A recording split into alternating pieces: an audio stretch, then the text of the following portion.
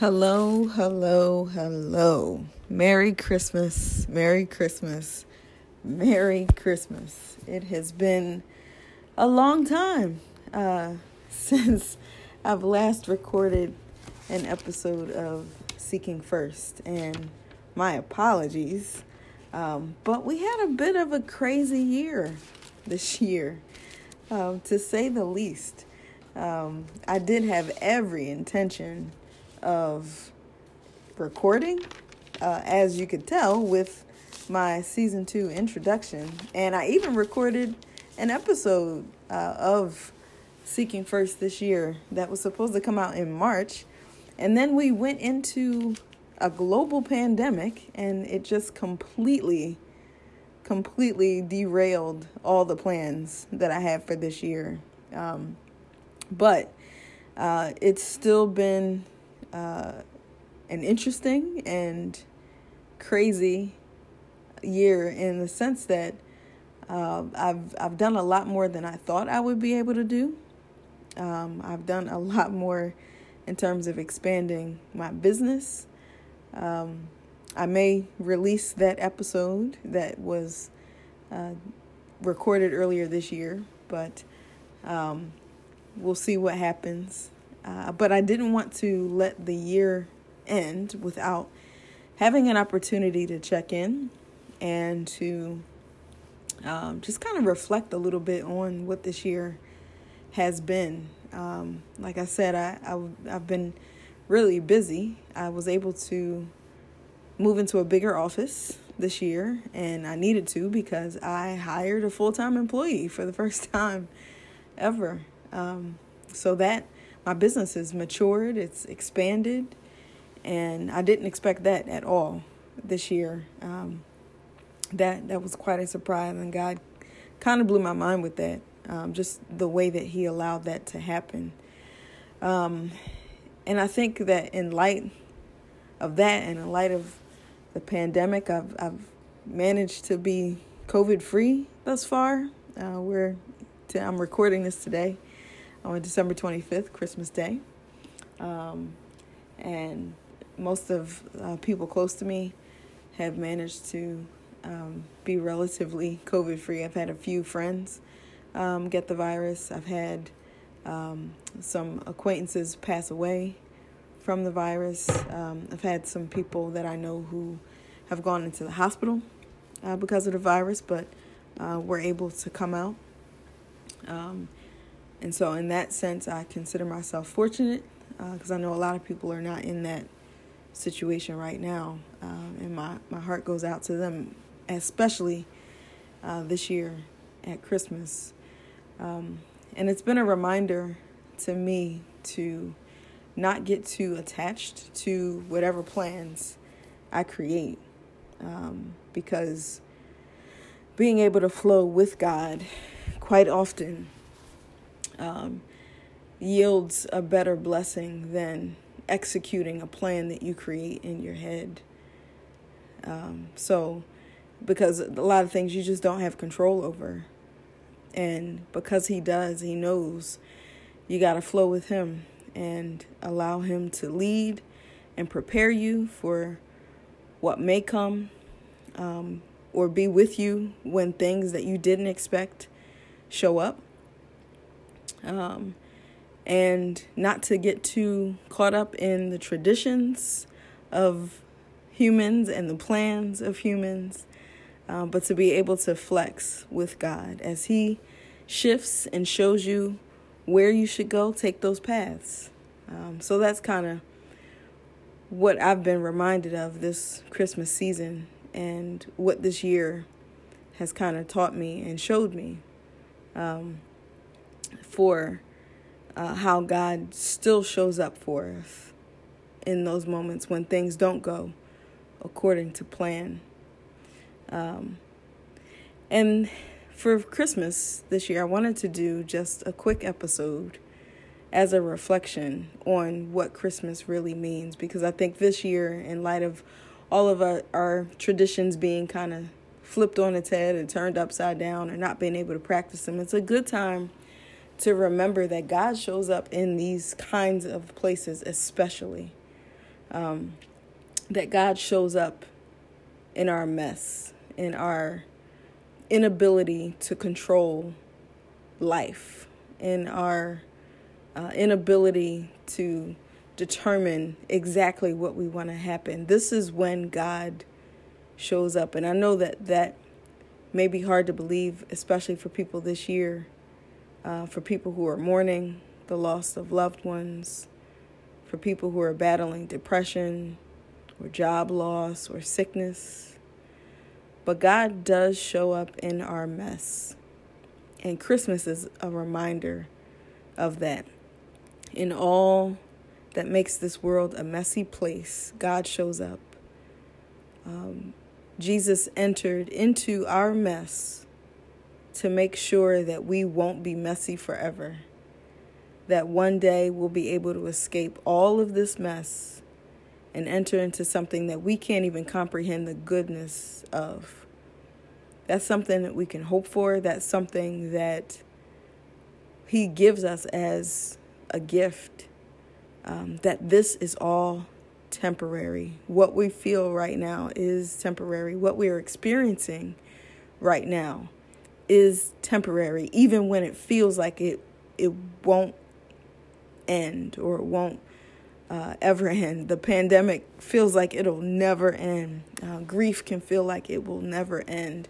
But there is an end to all of these things. And Jesus' birth signified the beginning of the end, to the despair that this world can kind of give us at these times. One day we will escape all of this mess and be with God forever in a place where none of these things even exist. We can hope for that. We can hope to be done with grief and poverty and violence and all the sin that makes this world a messy place. We can trust that this is true, that God entered the world to make sure that we didn't have to deal with this stuff forever. And if we believe that Jesus came into this world as a baby, as a poor baby at that, Jesus came into this world as a poor baby in the circumstances that are depicted in Scripture, then we can also have the hope that He didn't do that in vain. He did that because He was ushering in something brand new, something that we can hope for forever. One of my favorite Christmas passages is Luke 2. I think I read it last year for the episode 2 as well, but it's what I connect with. This is in this Advent season. This is the text for me that really shows or that I connect with in terms of, what does Christmas mean to me? And it's come back around this year as I sat and tried to do an Advent reflection, because I was feeling kind of disconnected this year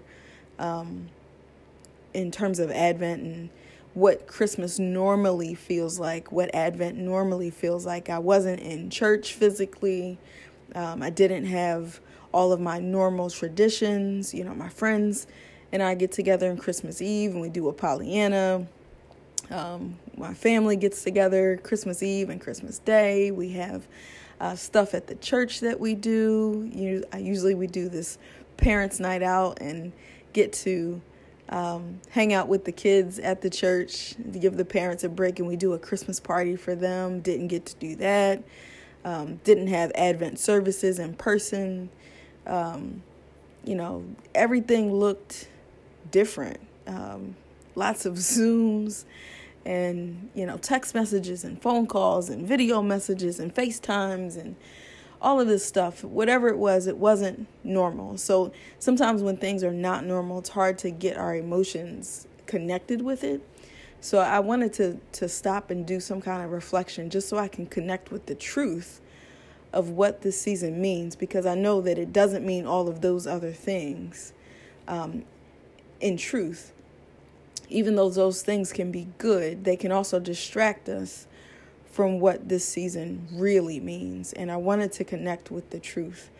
So I took some time last week to meditate on this passage in Luke 2, just to find my connection to this season so that I didn't sink into, sadness or despair or disappointment any deeper.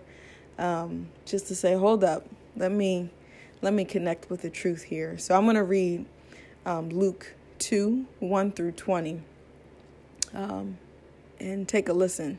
And hopefully this may connect with you as well. In those days, Caesar Augustus issued a decree that a census should be taken of the entire Roman world. This was the first census that took place while Quirinius was governor of Syria, and everyone went to his own town to register. So Joseph also went up from the town of Nazareth in Galilee to Judea, to Bethlehem, the town of David, because he belonged to the house and line of David. So he went there to register with Mary, who was pledged to be married to him and was expecting a child. While they were there, the time came for the baby to be born, and she gave birth to her firstborn, a son. She wrapped him in cloths and placed him in a manger because there was no room for them in the inn. And there were shepherds living out in the fields nearby, keeping watch over their flocks by night. And an angel of the Lord appeared to them, and the glory of the Lord shone around them, and they were terrified. But the angel said to them, "Do not be afraid. I bring you good news of great joy that will be for all the people. Today, in the town of David, a Savior has been born to you. He is Christ the Lord. This will be a sign to you that you will find a baby wrapped in cloths and lying in a manger." Suddenly, a great company of the heavenly hosts appeared with the angel, praising God and saying, "Glory to God in the highest, and on earth peace to men on whom his favor rests."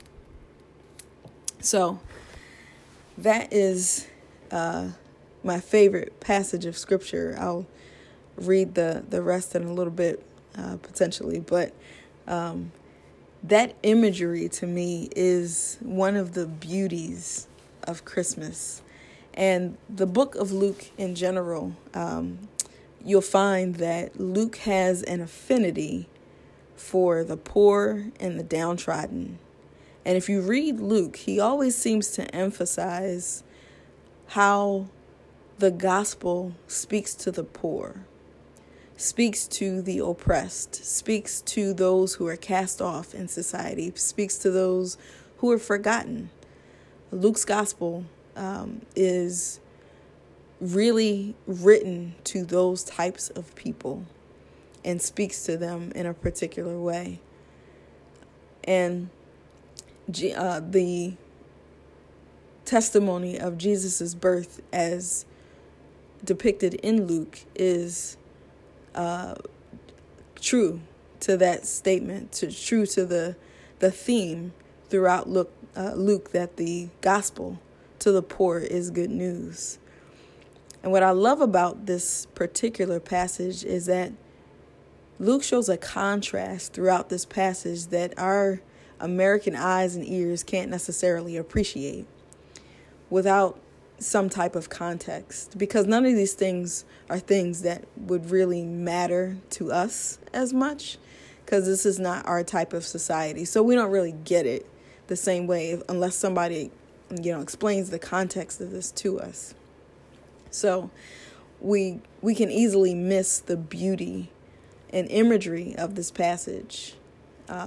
So in those days, an emperor's birthday would have been celebrated in really grandiose fashion. So they would have had this massive party, and everybody who's anybody in the town would have come to celebrate his birthday. There would have been a great choir who would have sung at his celebration. Everyone in the town would come except those who were poor and had to work, like the shepherds. The emperor at the time, Augustus, he was praised for inaugurating worldwide peace, as they called it. So when Luke describes Jesus's birth, he uses words that would have offended people who would have worshipped the emperor, which is what you were called to do. The emperor was considered a deity, and you had to worship the emperor, which is why they threw these grandiose celebrations to please him and to show their loyalty and to show that they indeed do hail him above everybody else. So God uses this understanding of an earthly emperor celebration to usher in Christ's birth to the earth through Luke. So Luke is using this kind of as a backdrop, because it would have been a great offense to people in that day, and they would have said, whoa, wait a minute. All of this is happening for this guy? We're really only supposed to do this for the emperor. And it would have been an offense because Jesus was born in like the opposite circumstances that normally you would find an emperor in. So him being born in a manger is one of the lowliest and dirtiest places you could have possibly been born. It certainly wouldn't have been a place that you would think a king should be born. It was where animals went to the bathroom. And he was born there to a mother and a father who were part of this small, lowly, oppressed group of people who the Romans saw like they were rotes or ants or something, and they wanted to just smash them. It was like the last place on earth that a king should ever be considered to be born. He was born, and not an earthly choir, but a heavenly choir sang. They revealed this chorus. The angels, after they, revealed Jesus's birth, saying, "Glory to God in the highest, and on earth peace, and to men on whom his favors rest." These angels singing that chorus were akin to the earthly chorus that would have sang at the emperor's birthday celebration. So that was another contrast there. And then what I think is really telling, and one of my favorite parts, is that the angel revealed Jesus's birth to shepherds. And again, to our modern ears, modern American ears at that, shepherds don't really mean a whole lot to us. We don't really connect with that at all, because we don't, especially growing up in a city, you don't really have a lot of connection with shepherds. I mean, we call pastors shepherds, or people even take offense at people being called the shepherds because they don't like to be considered cheap or anything. So we don't have really a good context for understanding why shepherds in that day would have been it would have been appalling for such a glorious moment to be revealed to shepherds. Shepherds were considered like poor people of society. They had jobs, but they were like the working poor. They always had to work, so they never got to participate in any of these big celebrations. So they often didn't get to participate in worship at the temple, or religious activities or holidays or any of that. They would have always been tending to their flocks. And ironically, it would have been the flocks that were used for sacrifices, for religious sacrifices. So they were there tending to these sacrifices that would be used in celebrations that they could not themselves attend. And then people looked down on them for it, like because they just didn't have the time or the opportunity to do that, because you always had to be clean, and they were dirty because they were out in the field all the time. So it for God to choose them to reveal his birth to would have been a great offense in that day. But that also shows something about the character of God, that God is not using the things that we esteem in society as the people that he is revealing himself to. God is not choosing people the way that we choose people. We choose people based on how good they look, how wealthy they are, how they make us feel, how popular they are, especially in this day, like social media, how many followers they have, whether or not they are a blue check mark on Twitter or a white check mark on Twitter, whatever it is. We follow people and we esteem people, and God is saying, those aren't the people I'm going to choose right now. I'm going to choose the opposite of that, to reveal myself. So the greatest revelation in history, God himself coming to earth, was revealed to people that everybody else would have completely looked over. That tells you something about God's character. And if it doesn't, then you need to look again. God is not looking at people the way we look at people. And the peace that he ushers in by revealing himself to this world is not peace like the emperor was hailed for. Augustus was hailed for bringing worldwide peace. The kind of peace that Jesus came to usher in was peace between God and man. Because that is the biggest offense, and that has eternal consequences. When you don't have peace with God, that is your biggest problem. Your biggest problem is not having peace with God, and Jesus came to solve that. No man could ever do that for you. And this is beautiful imagery to me, that when the angels say on earth peace, goodwill towards men is what some translations say, or God's favor towards men. He's talking about the kind of peace that is impossible to get on your own, that is impossible for any human being to give to you, that is impossible for even Augustus himself to be able to give. So that peace is what Jesus came to usher in. And it's a great reminder this year, because all of us have been affected by this global pandemic in some way, whether it's in the sickness itself, in the death of a loved one, in the hospitalization of a loved one, in losing a job, in having our entire lives upended, in being in these spaces where we are just tired of being in our houses and tired of Zoom, and we've got screen fatigue and all of that, all of this situation we find ourselves in. There is one thing that we can be assured of, and that is that with God, we have peace with him, that there's something bigger than this world, that there is something that transcends this world that can't be changed. It can't change. Nobody can take that away from us. We cannot be plucked out of God's hand, because he entered into this mess to make sure that we don't have to be messy forever. And that's a beautiful thing, particularly this year.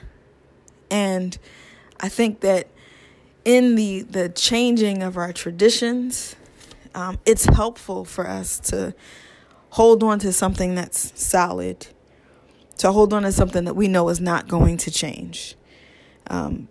Jesus came in and busted up tradition, busted up the traditions of men to show them the truth. And for all of us whose Christmas traditions have been busted up because of COVID, woe unto us if we don't take this opportunity to look to Jesus at how he intentionally busted up traditions and came into a mess to show us what was true, to show us what was real, and to show us what's not going to change. That can be a beautiful thing if you let it. So if you find yourself in that place, I do pray that you look for Jesus. He's probably in the last place you think he'd be, because it's a messy place. He's not in the lights and the trees and the gifts. Not the way that he is in the mess. Not the way that he is in the pain and the grief and the disappointment and the depression and the regret and the insecurities and the loneliness. We think that, God shows up only in the good times and the place with all the fanfare and all the money and all the gifts and all the gatherings and all the traditions. But if we really want to see Jesus this year, we got to look in the hard places. We got to look in the messy places. That's where he is. The shepherds are the ones who were guided and knew where to look for Jesus. They were the ones. And it says that they became the first evangelists, really, of Jesus's birth.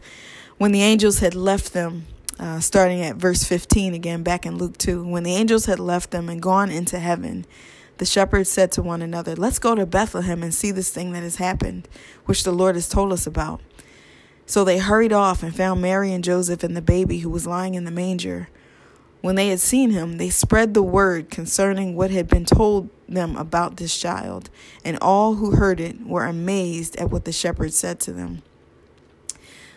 But Mary treasured up all these things and pondered them in her heart. The shepherds returned, glorifying and praising God for all the things they had heard and seen, which were just as they had been told.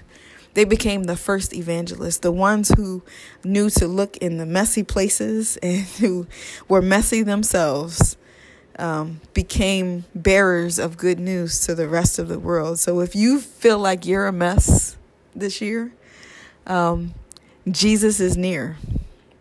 If you feel like you only see the mess of this world, then look for Jesus, because he's here. He really is here. This is where he comes. This is where he shows up. You don't have to feel jolly this year. Not to treasure those things that are true and those things that are truly, truly good news. He came to ensure that none of the mess that we find ourselves in taunts us forever. That we can hope for better, and that day will come. Just as sure as he came the first time and it was promised that he would, he's going to come again. And when he comes again, guess what? All of this gets done away with. And if he doesn't come in our lifetime, that means we end this life and we get to see him anyway. Either way, all of this is temporary. That should lift our spirits, that whatever we're dealing with right now, whatever the heaviness is, use this as an opportunity to look to him, the one in whom he makes all of this disappear. That our forever home is a place where grief has no hold on us. That none of these things can affect us forever. That the poverty that we see, the nonchalantness of our leaders when it comes to dealing with this stuff, it doesn't matter. Because there is a God who cares enough to enter the mess with us and not leave us in this place forever. That should lift our spirits. And if we get caught up in this world only, then we will despair. But our hope is in eternity. And my prayer for you today, as you continue to celebrate Christmas in whatever way you get to celebrate that today, is that we use this as an opportunity to look to Jesus, our hope of glory, our eternal Savior, and the God in whom is the same yesterday, today, and forever. Amen. And I pray that I can get in at least one more episode this year to do kind of a year-end recap, and I can talk a little bit more about what this year, what I've seen this year, what I've experienced, and what I've learned before we get into the next season. So season 2 is going to be real short. Probably, unless I just continue this as season 2. We'll see how God moves, but I'm trying to flex with him. Thank you for flexing with me, and I pray that you have a Merry Christmas and a Happy New Year. Good night.